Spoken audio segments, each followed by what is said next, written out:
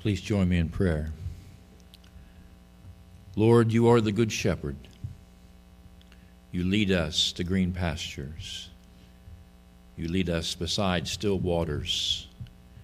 You restore our souls.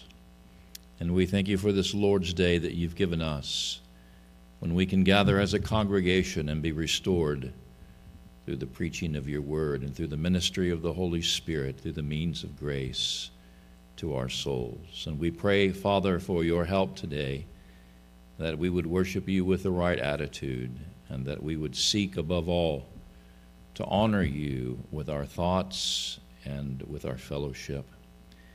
We ask, O Father, that you would continue to strengthen this congregation and give us grace in our dealings with one another and in our outreach to those outside of the walls of this building who desperately need the Lord Jesus Christ and the salvation that is found only in him. Strengthen us this day. Bless us. Help us to worship you in spirit and in truth, and with joyful hearts continue to do that good work in us that you have begun and that you will complete on the day of Christ Jesus. And so, Lord, as we prepare ourselves for further worship this morning, as we prepare ourselves to hear your word read and to hear your word explained through the preaching, please be with us and guide us and give us hearts that desire to serve you and to honor you. And may our desire be expressed this morning as we pray together the Lord's Prayer. Our Father, who is in heaven, hallowed be your name. Your kingdom come, your will be done on earth as it is in heaven. Give us this day our daily bread, and forgive us our debts as we also have forgiven our debtors. And do not lead us into temptation, but deliver us from evil. For yours is the kingdom and the power and the glory forever. Amen.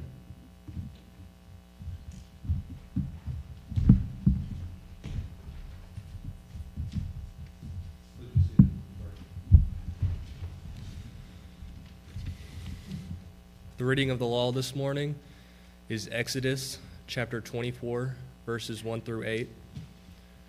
That's Exodus chapter 24, verses 1 through 8. This is the word of God. Then he said to Moses, "Come up to the Lord, you and Aaron, Nadab and Abihu, and 70 of the elders of Israel, and worship from afar. Moses alone shall come near to the Lord, but the others shall not come near, and the people shall not come up with him." Moses came and told the people all the words of the Lord and all the rules. And all the people answered with one voice and said, "All the words that the Lord has spoken we will do." And Moses wrote down all the words of the Lord. He rose early in the morning and built an altar at the foot of the mountain, and 12 pillars, according to the 12 tribes of Israel. And he sent young men of the people of Israel who offered burnt offerings and sacrificed peace offerings of oxen to the Lord. And Moses took half of the blood and put it in basins, and half of the blood he threw against the altar. Then he took the book of the covenant and read it in the hearing of the people. And they said, "All that the Lord has spoken we will do, and we will be obedient." And Moses took the blood and threw it on the people and said, "Behold, the blood of the covenant that the Lord has made with you in accordance with all these words." God calls Moses and Israel's leaders up the mountain in order to confirm his covenant through sacrifices. It was through the blood of the covenant that Israel became God's people, and through this same blood that God's people might see the God of Israel and enjoy his presence. Today we are members of the new covenant. today our trust is not in the blood of animals. Our trust is in the blood of the new covenant, which is poured out for us for the forgiveness of sins. This is the blood of Jesus, our Savior. Now please find the part of your bulletin titled Confession of Sin and read the confession as a prayer along with me. Heavenly Father, like the Israelites, we are sinners. We need to be cleansed from our sins. Thank you, Lord, for sending your Son to die on the cross, to shed his blood for sinners and cleanse us from our sins. Lord, continue to give us faith in the finished work of Christ. It is in Jesus' name to you we pray. Amen. Amen. If you take your hymnal now, turn to hymn number 710. You may remain seated, but please turn to hymn number 710. We'll have an introduction, and then we'll sing these 5 verses together. Hymn number 710.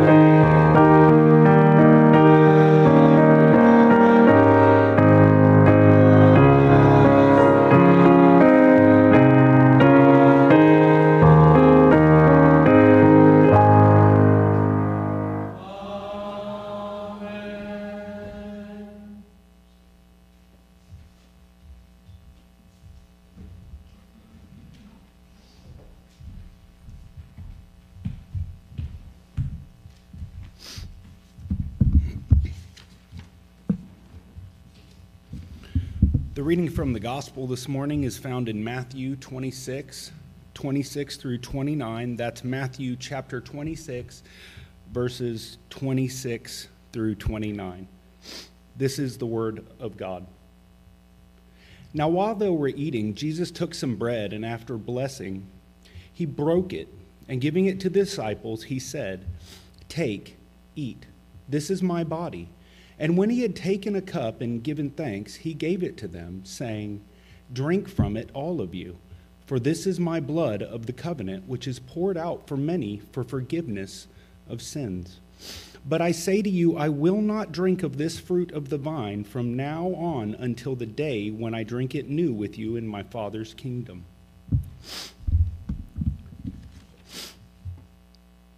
In the Old Covenant, the blood of sacrificed animals set apart people, or God's people, as holy to the Lord. But they had to keep making sacrifices because they continued to sin and rebel against a holy God. But now, in the New Covenant, we are cleansed once and for all for our sins through the shed blood of Jesus.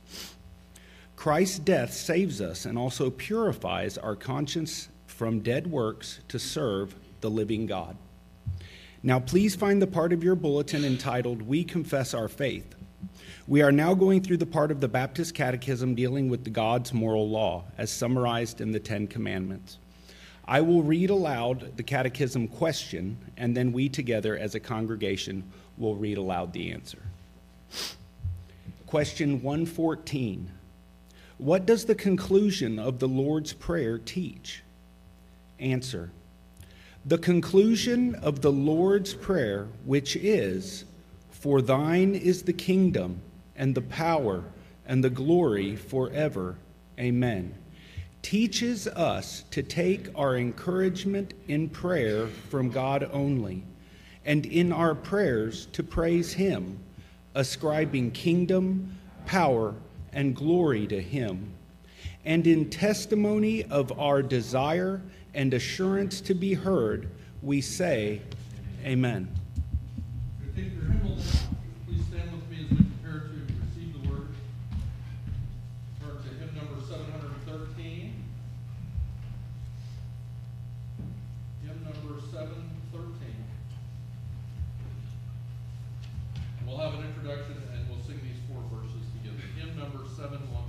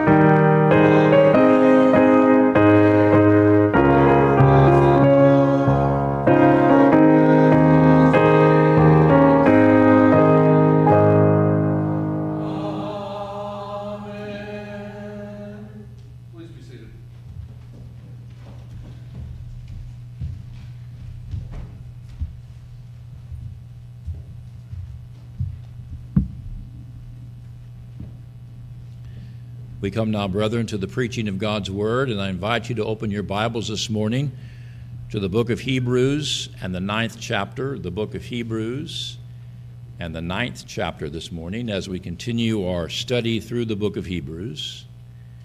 And I will be reading and then preaching this morning on verses 15 through 22. That's Hebrews chapter 9, verses 15 through 22. I encourage you to read along silently as I read this text aloud this morning. For here the writer states, "Therefore he is the mediator of a new covenant, so that those who were called may receive the promised eternal inheritance, since a death has occurred that redeems them from the transgressions committed under the first covenant. For where a will is involved, the death of the one who made it must be established. For if a will takes effect only at death, since it is not in force as long as the one who made it is alive. Therefore, not even the first covenant was inaugurated without blood. For when every commandment of the law has been declared by Moses to the people, he took the blood of calves and goats with water and scarlet wood and hyssop, and sprinkled both the book itself and all the people, saying, 'This is the blood of the covenant that God commanded for you.' And in the same way he sprinkled with the blood both the tent and all the vessels used in worship. Indeed, under the law, almost everything is purified with blood, and without the shedding of blood, there is no forgiveness of sins." Let's pray. Our God and Father, we thank you for your kind providence in bringing us here to service today, and we would ask for your help, that you would enable us by your Spirit to worship you in spirit and in truth, and to honor you in all that we do. And we ask now that as we come to the preaching of the Word and to the hearing of the Word, that your Holy Spirit would be our teacher and guide, and that he would reveal to us the truth, the significance of this passage before us today, and that he would apply it to our own minds, to our consciences, and to our understanding in such a way that our thinking is renewed and transformed, and our conduct is also transformed as well, that we might truly be the disciples of the Lord Jesus Christ and walk in his ways. So bless us now. Lead us into all truth, we pray. In Jesus' name, amen. Brethren, as we considered last week, the ministry that Jesus Christ performed in God's greater and more perfect tent far exceeded the ministry that the priests performed in God's earthly tent during the days of the Old Covenant. For when the priests ministered back in God's earthly tent, they were simply following the pattern that had been given to them by Moses, and they did so without any assurance that anything permanent or lasting would result from their ministries.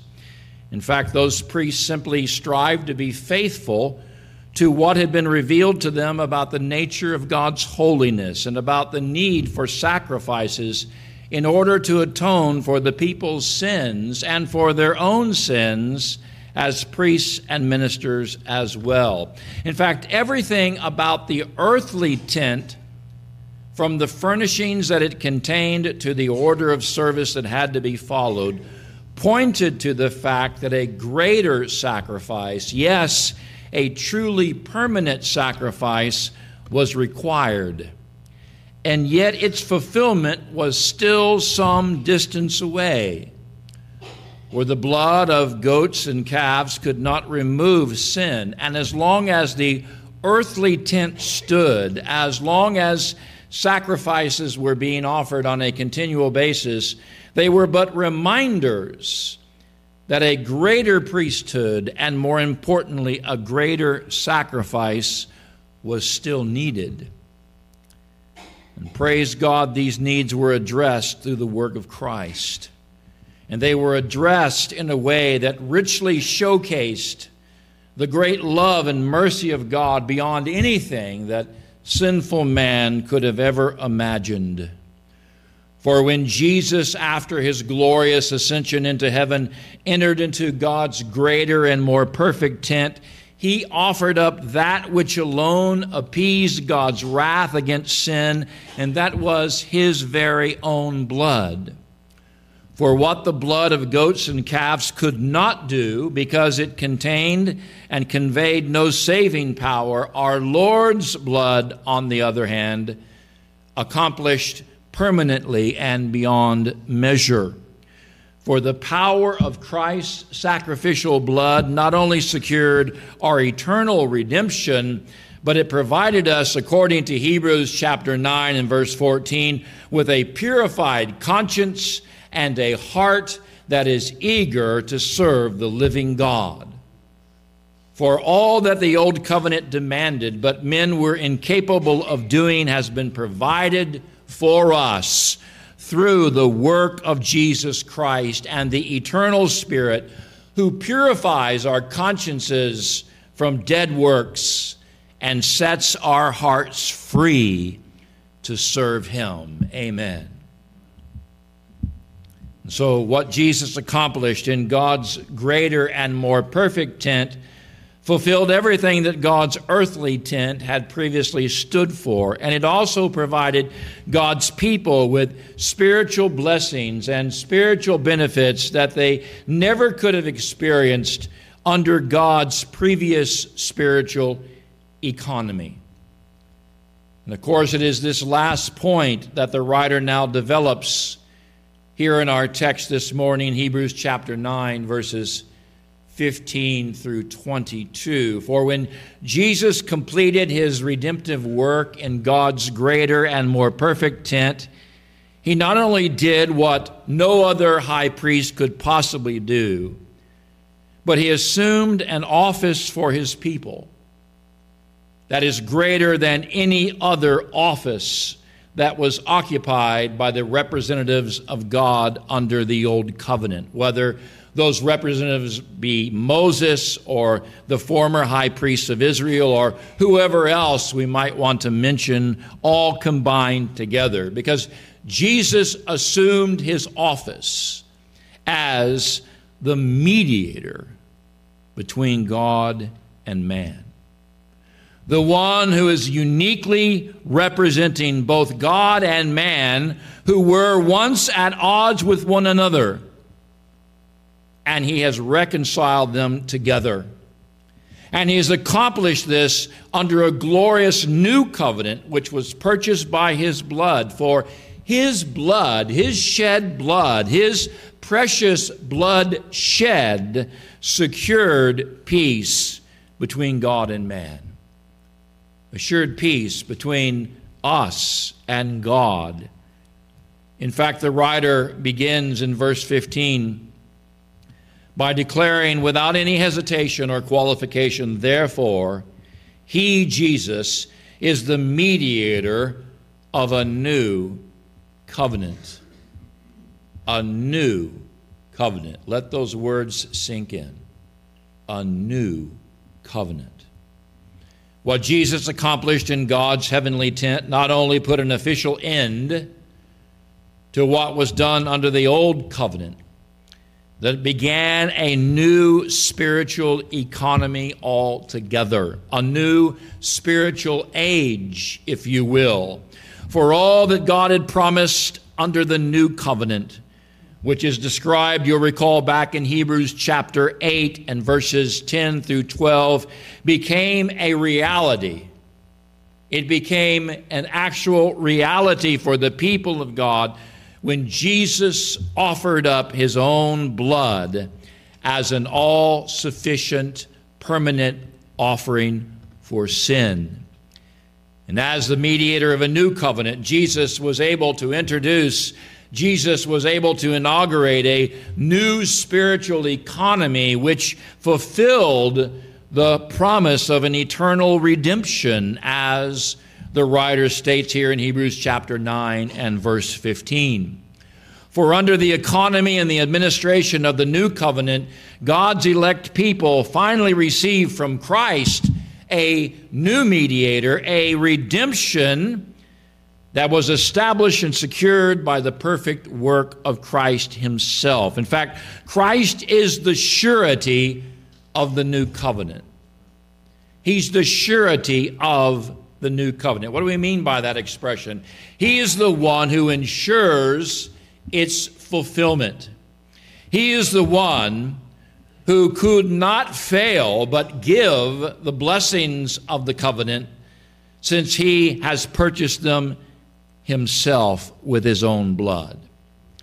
In fact, as we'll see a little later in our text this morning, Christ's blood is so linked with the successful outcome of the new covenant that it is called the blood of the covenant.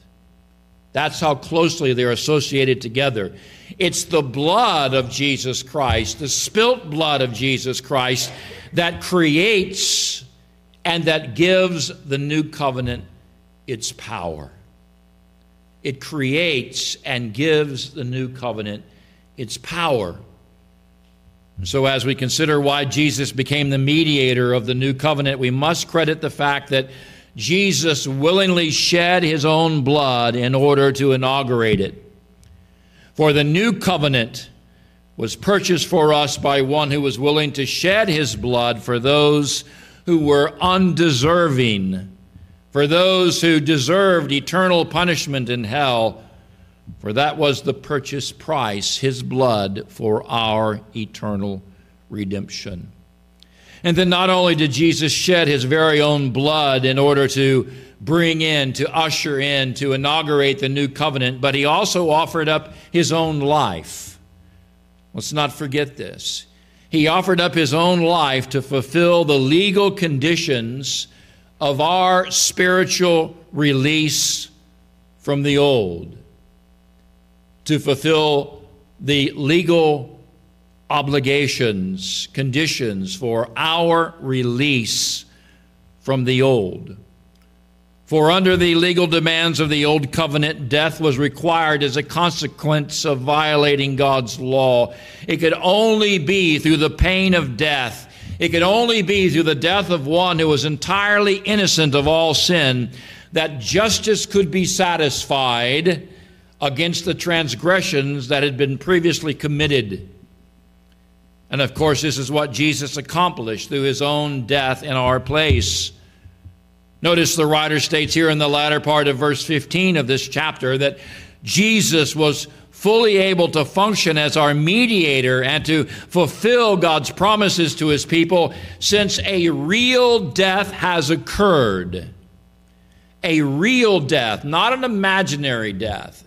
A real death has occurred that redeems people from the transgressions that were committed under the first covenant. Therefore, when Jesus died, he took the curse of the law upon himself. And in dying upon the cross, in giving up his own life, and by the way, he didn't merely swoon on the cross, he died on the cross. In giving up his life on the cross, Jesus permanently removed the sentence of death from those who come to him for life. And yet this is not everything that transpired through and because of our Lord's death, for the writer also makes it clear here in our text. Notice this, that Jesus had to die in order for the blessings and the benefits of the new covenant to be fully realized.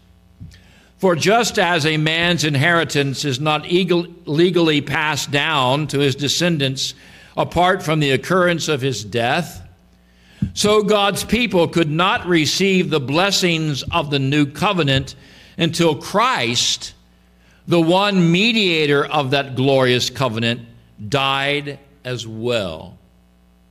For only upon Christ's death could his last will and testament be executed. Think about that. Only upon his death could his last will and testament go into force and be executed and go into force on our behalf. In fact, this is precisely the legal process that the writer to the Hebrews is referring to here in verses 16 and 17 of chapter 9. For he declares, notice these verses, for where a will, and what is a will? It's a legal promise that is fulfilled upon death. For where a will is involved, the death of the one who made it must be established. For a will takes effect only at death, since it is not enforced as long as the one who made it is alive. And again, we see here, brethren, why it is that Christ had to die. And it was not because of anything that he owed to us, but it was because of what he knew he must do under the law in order for the spiritual blessings and benefits that he knew that he would obtain to be legally passed down to us through and in the new covenant. And of course, just as an aside, this is what we are reminded of, brethren, every time we observe the Lord's Supper. I want you to think about the Lord's Supper for a moment and the significance of that means of grace. For as we consider the Lord's Supper, which is focusing upon the death of our Lord Jesus Christ, we are to think of the blessings that we have received through it by means of the new covenant. For it was necessary that Christ taste and that Christ experience death to ensure that you and I receive our promised inheritance.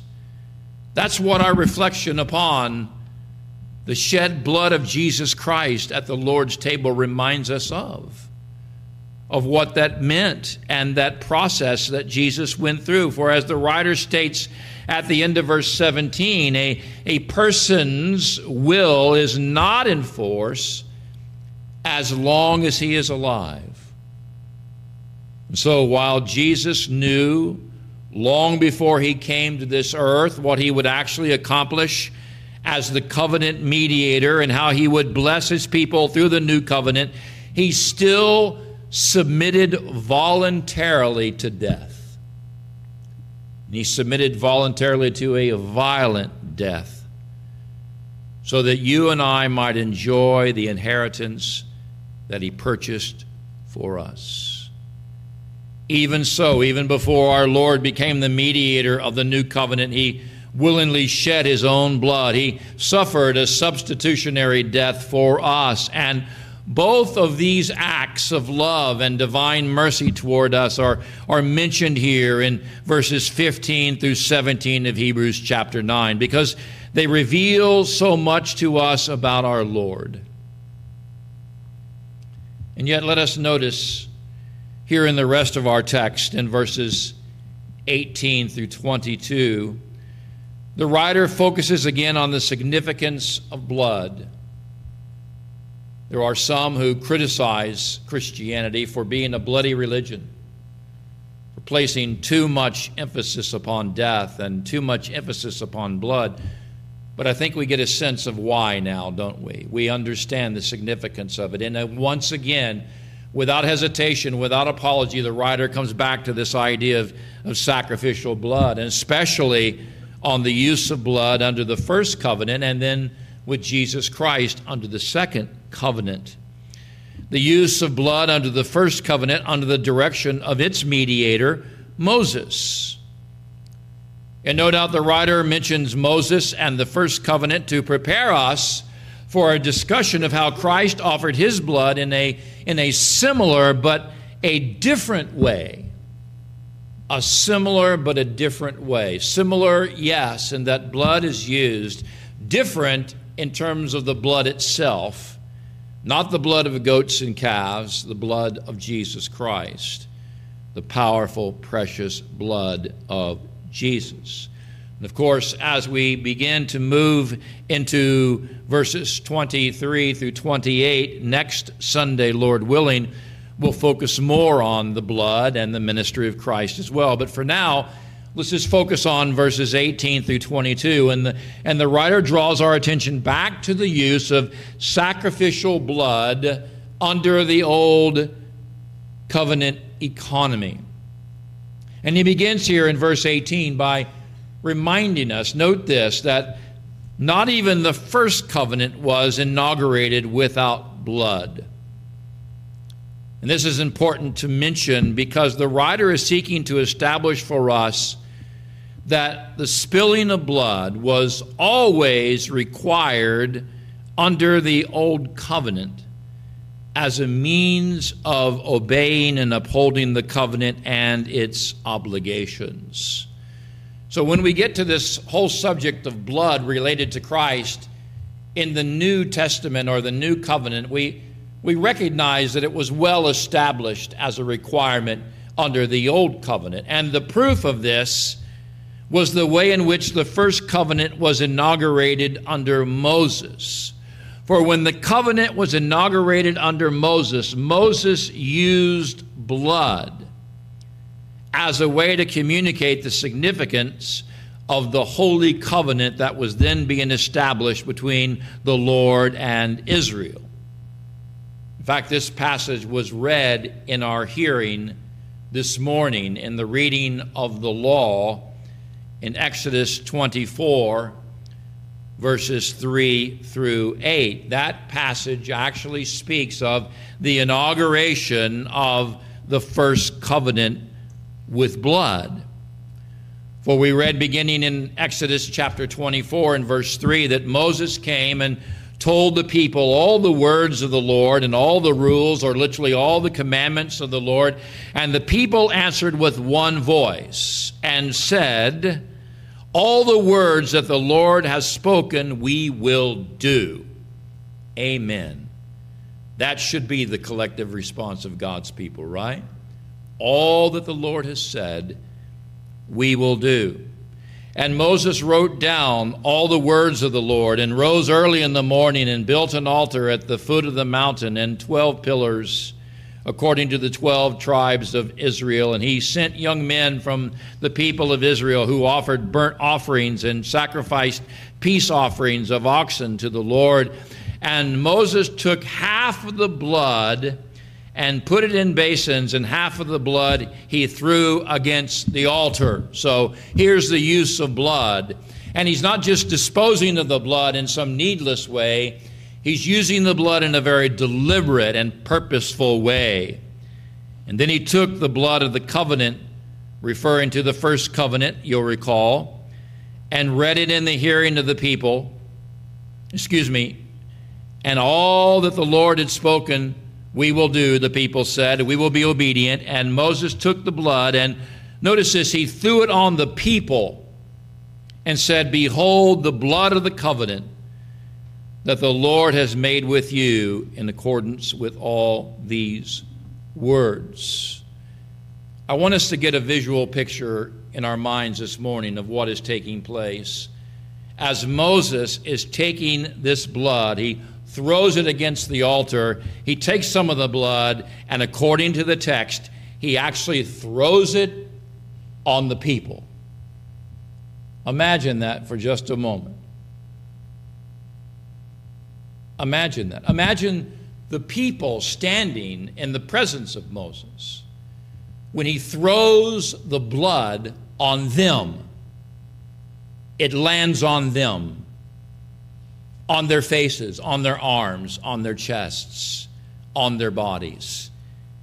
And he's saying, "Behold the blood of the covenant the Lord has made with you." Get a load of that picture for a moment. Imagine what that was like.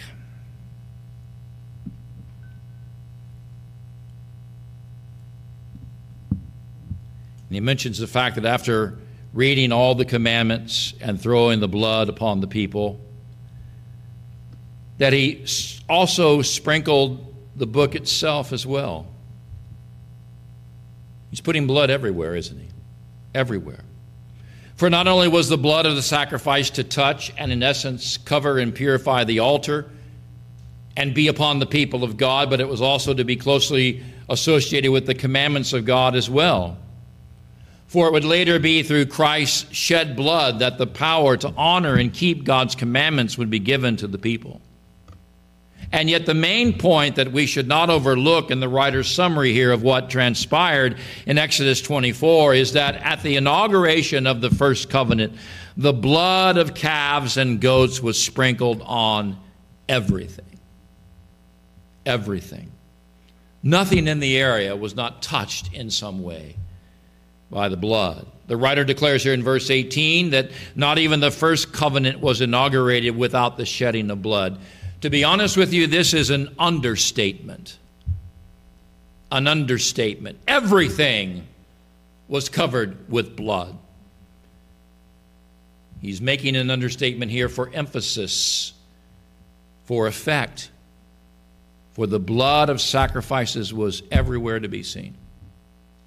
Everywhere.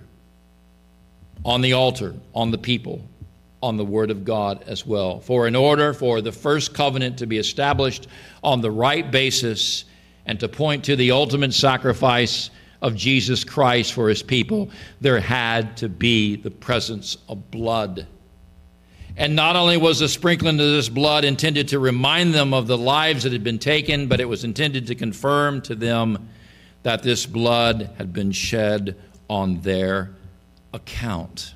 In fact, I don't know how to adequately emphasize this. I was thinking about this as I was preparing this morning. I don't know how to really convey this in a way that would be as powerful as what happened on that day. But can you imagine not only being splattered by blood as the people of God, but then knowing that that blood was for you?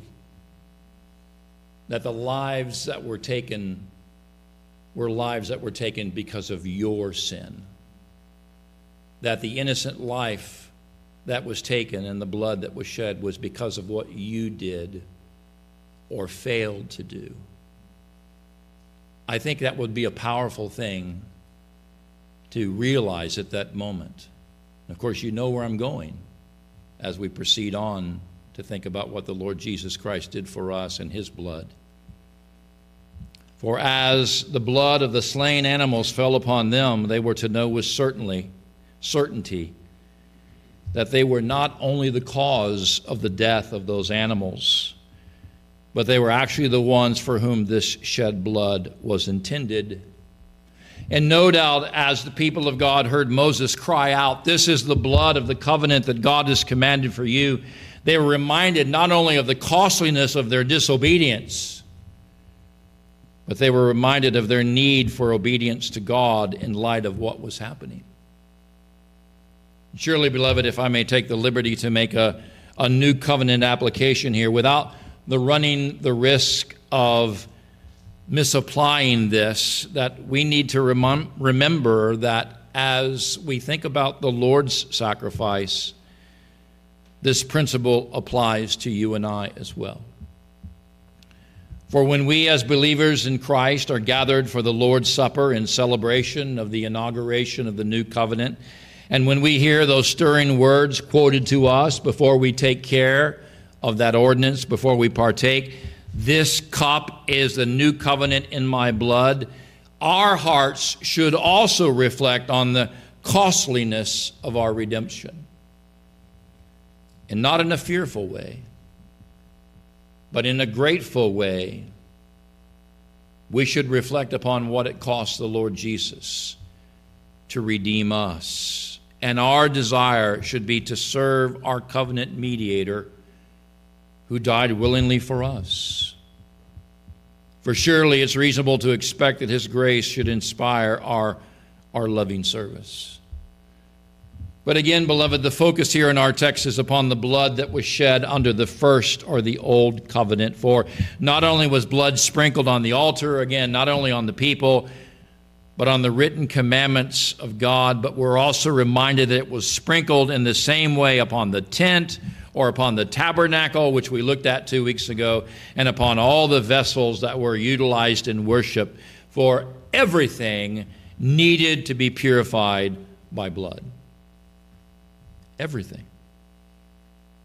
And no doubt, this widespread use of blood, even after the inauguration of the first covenant, pointed to the fact that there was a constant need for forgiveness, and the many sacrifices under the first covenant could never perfect those who made them. For the blood of goats and calves could never remove sins. It could only temporarily cover them. And of course, this requirement for blood continued throughout the duration of the Old Covenant, as you know, which is referred to as that period under the law. For the writer states, beginning here in verse 22, that indeed under the law, almost everything is purified by blood. Many, many references to blood here, is there not? And therefore it is impossible, brethren, to truly understand the nature of God's first covenant with Israel or Israel's worship under that covenant without an appreciation for the degree to which blood was required. In fact, to be absolutely candid with you, brethren, the sacrifices that were required under the Old Covenant made the sight of blood a very common sight for Israel. If you were a faithful Israelite and you knew anything about the religion of Israel, then you were well acquainted with the sight of blood. It was a common sight. Now, that's how our practice and faith differs a great deal from that of believers under the Old Covenant, is it not? We're not completely saturated with this idea, this image of blood. We're not covered with the blood in that physical sense of sight. But under the Old Covenant, everything was associated with blood. For the reason, again, is mentioned in verse 22, without the shedding of blood, there is no forgiveness of sins. And therefore, before Christ came, the sight and the smell of blood was closely associated with true worship. And to have an altar or a tent or furnishings without blood would be to reject the way God had appointed for worship. And yet soon, with the dawning and the inauguration of the new covenant under Christ, the only blood that would be needed would be that which Christ himself has already supplied and carried into God's greater and more perfect tent. So whereas under the old, all the blood was spilled everywhere, sprinkled even on the people, under the new covenant, Christ takes the blood and he takes it to heaven. He takes it into that greater and far better tent, and there it is presented to God. The only blood that would be needed, which Christ himself had supplied and carried into God's greater and more perfect tent, had been taken there. For in the same manner, in a manner that far exceeded what Moses did in Exodus 24, when he sprinkled the altar and the people and the law of God at the base of the mountain, Jesus entered into that place that did not need to be purified. Think about that. That heavenly tent did not need to be purified, but he takes it in there anyway, and he presents his own blood in exchange for a spiritual purity and eternal redemption that only he can provide. And we'll examine these themes far more next week. But for now, let us rejoice in what Christ has done for his people. Let us hear his familiar cry, Christ's familiar cry. This is the blood, my blood, that God has commanded for you. And in hearing these encouraging and renewing words, let us be of good cheer. Let us be of good cheer. For his blood has made us perfect in God's sight. His blood, along with the work of the eternal Spirit, has purified our consciences and enlivened our hearts. His blood has changed us. It has transformed our standing before God forever. And when we think about that, let us respond to this gracious provision from God with gratitude and joyful obedience. Brethren, let us reflect today upon the necessity of blood. For without the shedding of blood, there is no remission, and yet the blood that was necessary is not on us now. It's not on the altar here on earth.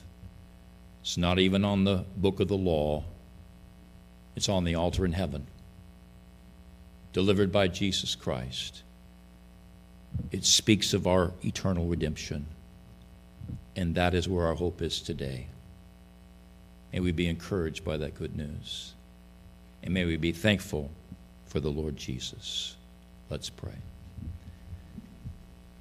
Our God and Father, we thank you for your goodness and kindness to us. We thank you for this very graphic description of what transpired under the Old Covenant.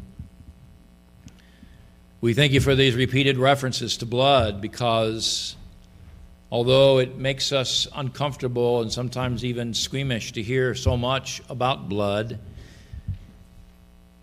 even the thought of blood being sprinkled on the people, it's necessary that we understand the necessity of blood under the Old Covenant, and it's necessary that we understand that Jesus Christ did the same, and yet in a far greater way, and in some ways different way for us, that we might know and enjoy the benefits and blessings of his permanent and all-sufficient sacrifice, which has been established in heaven. And Lord, may these truths seep deep into our minds this morning. May they draw out from us feelings, expressions of gratitude and thankfulness for all that has transpired for us, and how we are so privileged, even above and beyond those who lived under the Old Covenant, to know the forgiveness of sins because of the blood that's been shed. So we pray that you'll strengthen us and give us hope, and help us to know that our salvation is secure, not because of what we do, not because of what we resolve to be faithful about, but because Jesus Christ has already accomplished the work for us. It's already been secured. He is our surety. He ensures our eternal redemption. He's already satisfied the demands of the law. He's already offered up that perfect blood as a perfect sacrifice for us. Bless us and encourage us as a people through these words today, for we ask them in Jesus' name.